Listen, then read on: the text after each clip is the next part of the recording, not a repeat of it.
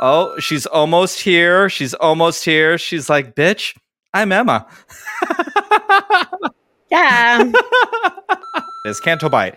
Those people like probably put on their sundresses and go to Tatooine to also gamble with the Hutts in like a little bit of a seedier spot. It's like what happens at Tatooine stays in Tatooine. Those are probably the intergalactic commercials that play. I love how our moderators and Steam Queens have to bring in like the Star Wars history because the people who host the show don't know any of it.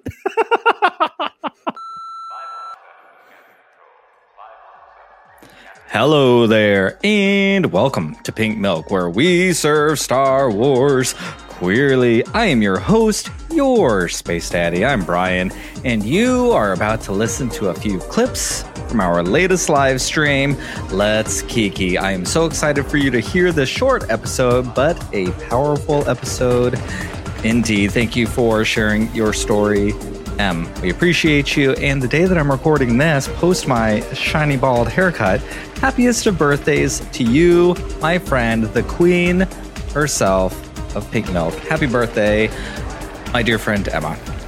This was a great episode. We talked about the second episode of season 3 of The Mandalorian, The Mines of Mandalore, where we get into Bo-Katan and whether or not she's confused, whether or not she's broken, whether or not she is questioning everything. But before that, we get into a really wonderful conversation about the power of language and what it means between Din and Grogu through M's very own personal experience. So again, Emma, thank you for sharing that story. It was really, really beautiful. If you are interested in hearing this whole conversation, make sure you check out our Patreon, link down below, where this entire live stream is posted after our stream every Wednesday at 9 p.m. Eastern Standard Time. If you don't want to join Patreon, can't join Patreon, whatever it may or may not be, make sure you check us out live every Wednesday at 9 p.m. East for Let's Kiki. With that said, I think it's time for us to get into the episode, and I will see you as soon as it's over. Drink up.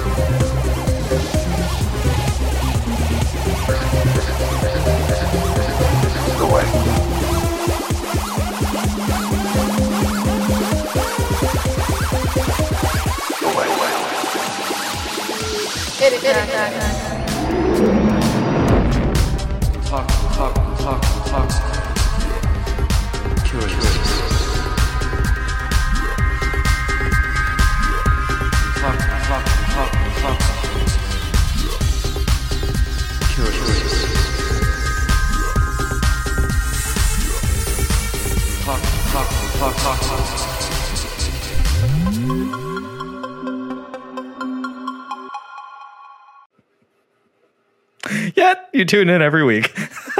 I love it. Okay, so we're off, and we're off to the races. How were you excited to see Ms. Bo-Katan Kryze, who is still sitting on that chair?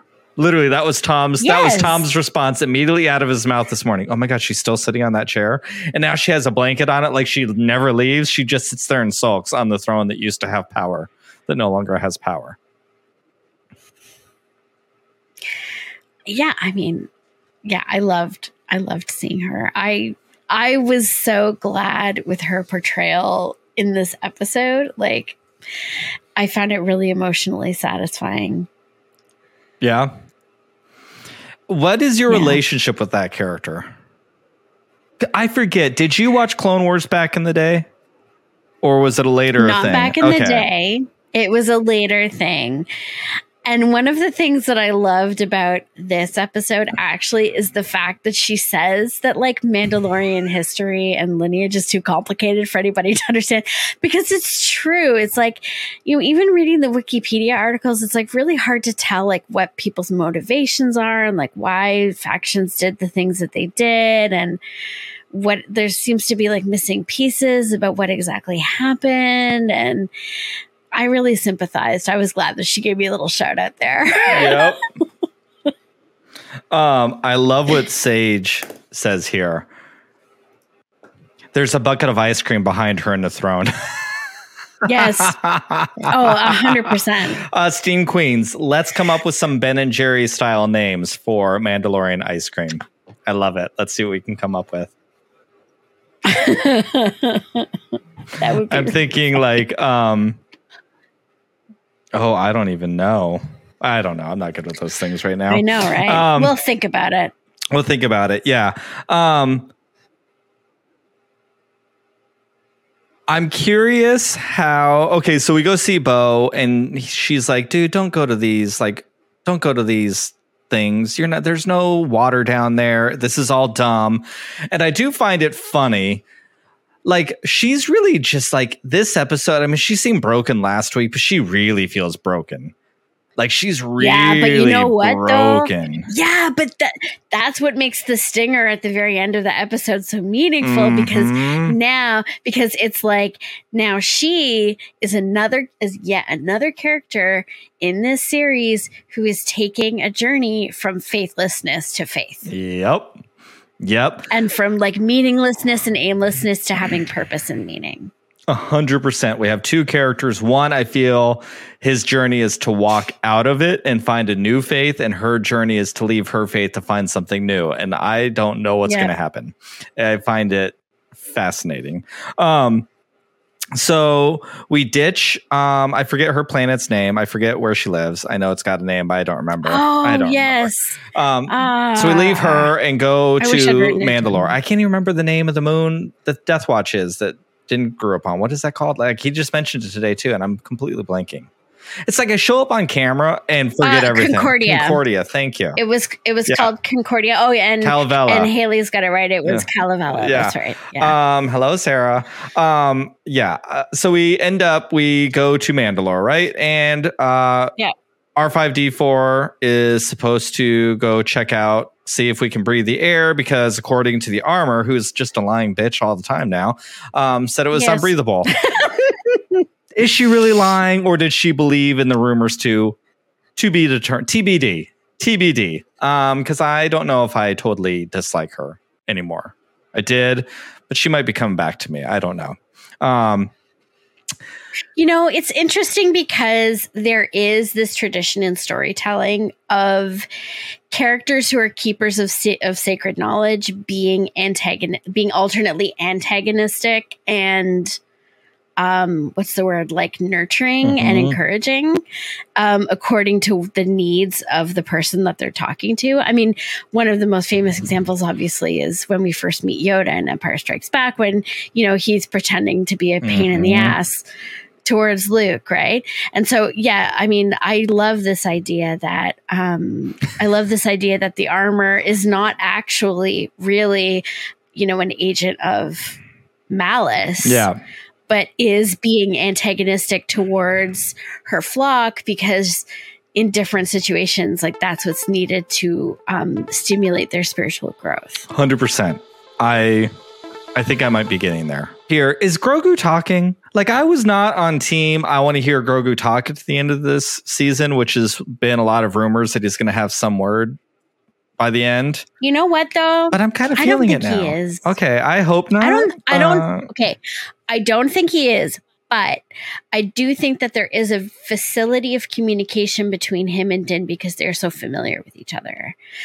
It reminds me a lot of how when Sarah lost the ability to speak when she was first diagnosed with MS. Okay.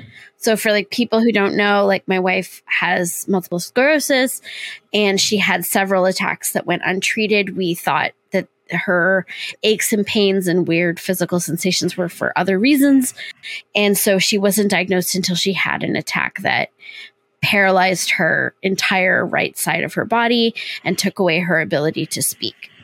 And so for the first couple weeks in the hospital, like, Sarah slowly, with treatment and with speech therapy, was able to regain her verbal abilities.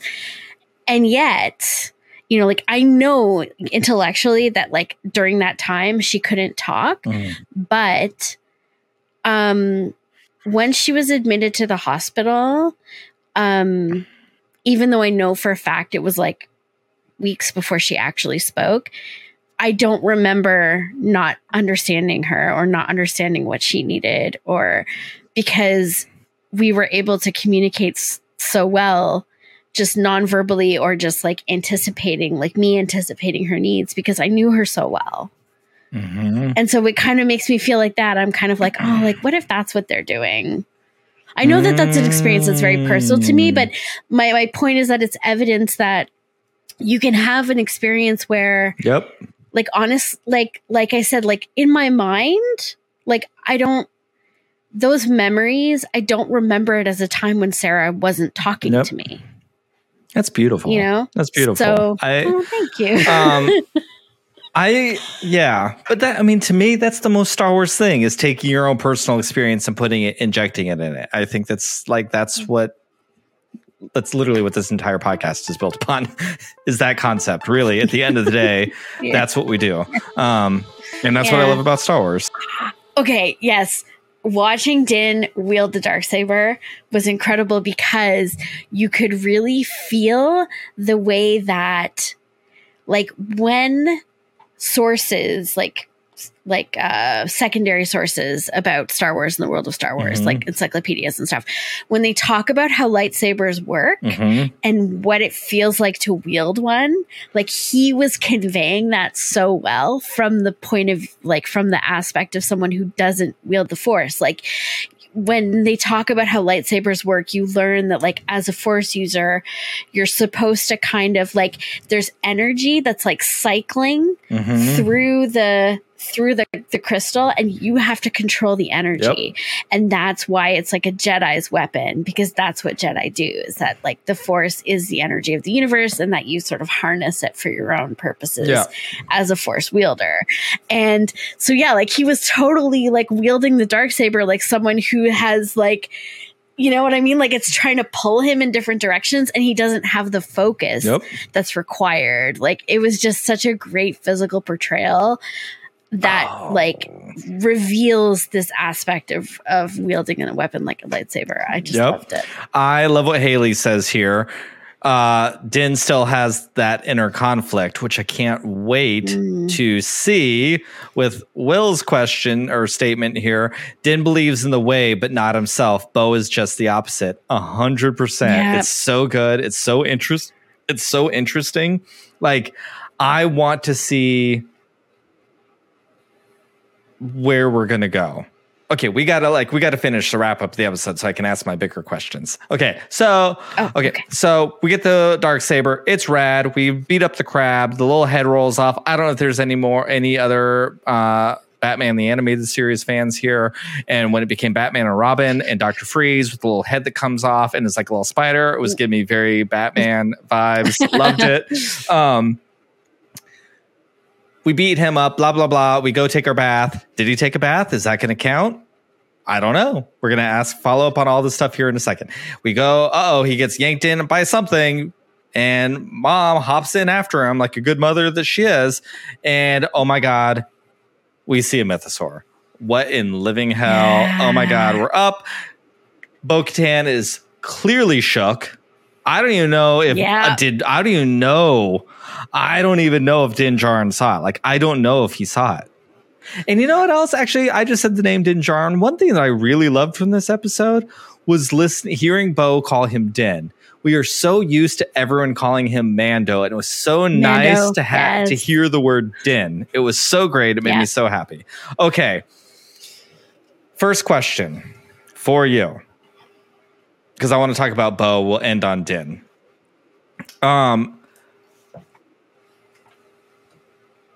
Where is Bo-Katan going? Is she losing herself after all this? So we know that all of her people ditched her because she doesn't have the Darksaber yet. She doesn't believe in any of this other hokey pokey stuff, but the Darksaber still believes in it, which I like that about her character because she defines herself as a warrior. So of course, if there's one thing you're going to hold on to that doesn't make any sense, it's that one piece. Like, that totally tracks for me. I love it for her.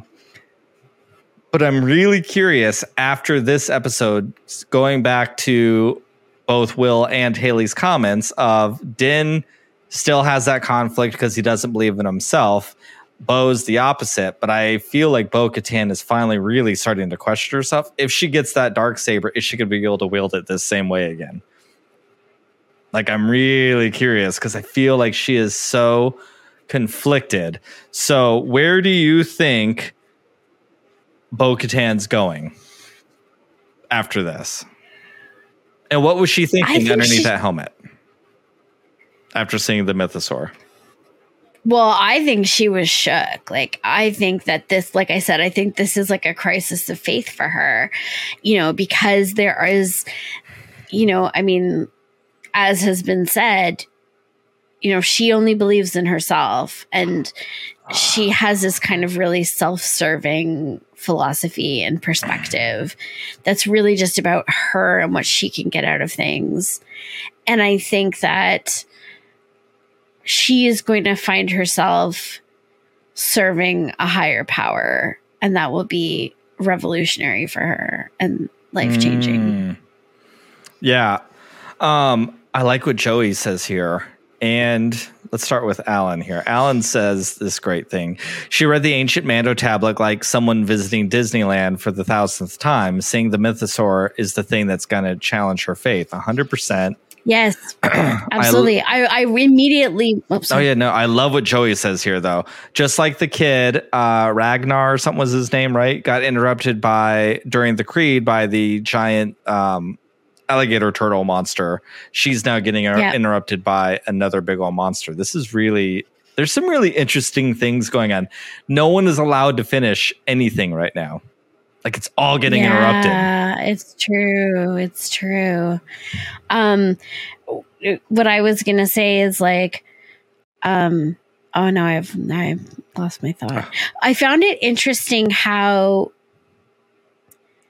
non-aggressive the mythosaur was. Mm-hmm. I mean, it's almost like he took Din out of curiosity rather than hostility or aggression, or maybe he just felt like he was trying to facilitate Din bathing in the living waters, Something's going on. Maybe it was just maybe it was curiosity, or maybe in some ways it was the mythosaur choosing Din or marking him in some way. And I'm back. Thank you so much for listening. Make sure you tune in to episode 257, where Tom and I are going to break down this very same episode again from a casual fan's perspective and get into that amazing, amazing, amazing episode of The Bad Batch. I am so excited to talk about this. Y'all don't even know. Check that out 2 days from whenever you're listening to this, or if you're listening to this later, the next episode, 257. Wow, 257 episodes of me talking about Star Wars. Bonkers.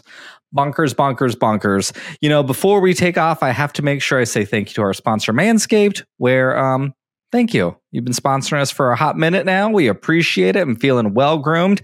If you are interested in feeling well-groomed, like me with a bald head, brought to you by Manscaped, I have been using the beard trimmer, my hedge trimmer, for this very haircut.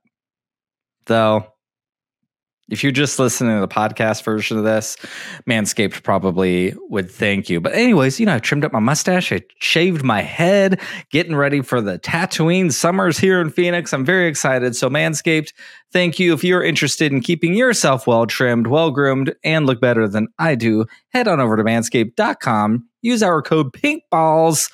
That's right, PINKBALLS. For 20% off your order and free shipping here in the U.S. We left this episode with a question. What do you think's coming next for chapter 19? Episode 3 of season 3 in The Mandalorian.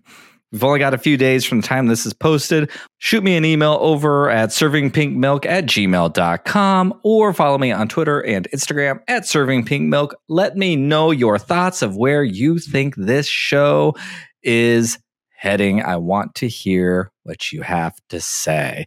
Until then, my friends, can't wait for y'all to check out the H&H episode 257, where we're going to gush and gush and gush about the Bad Batch. Oh my God, I'm so into it. Until then, though, my friends, I will see you all live next Wednesday at 9 p.m. East, right here for Let's Kiki. Let's drink up.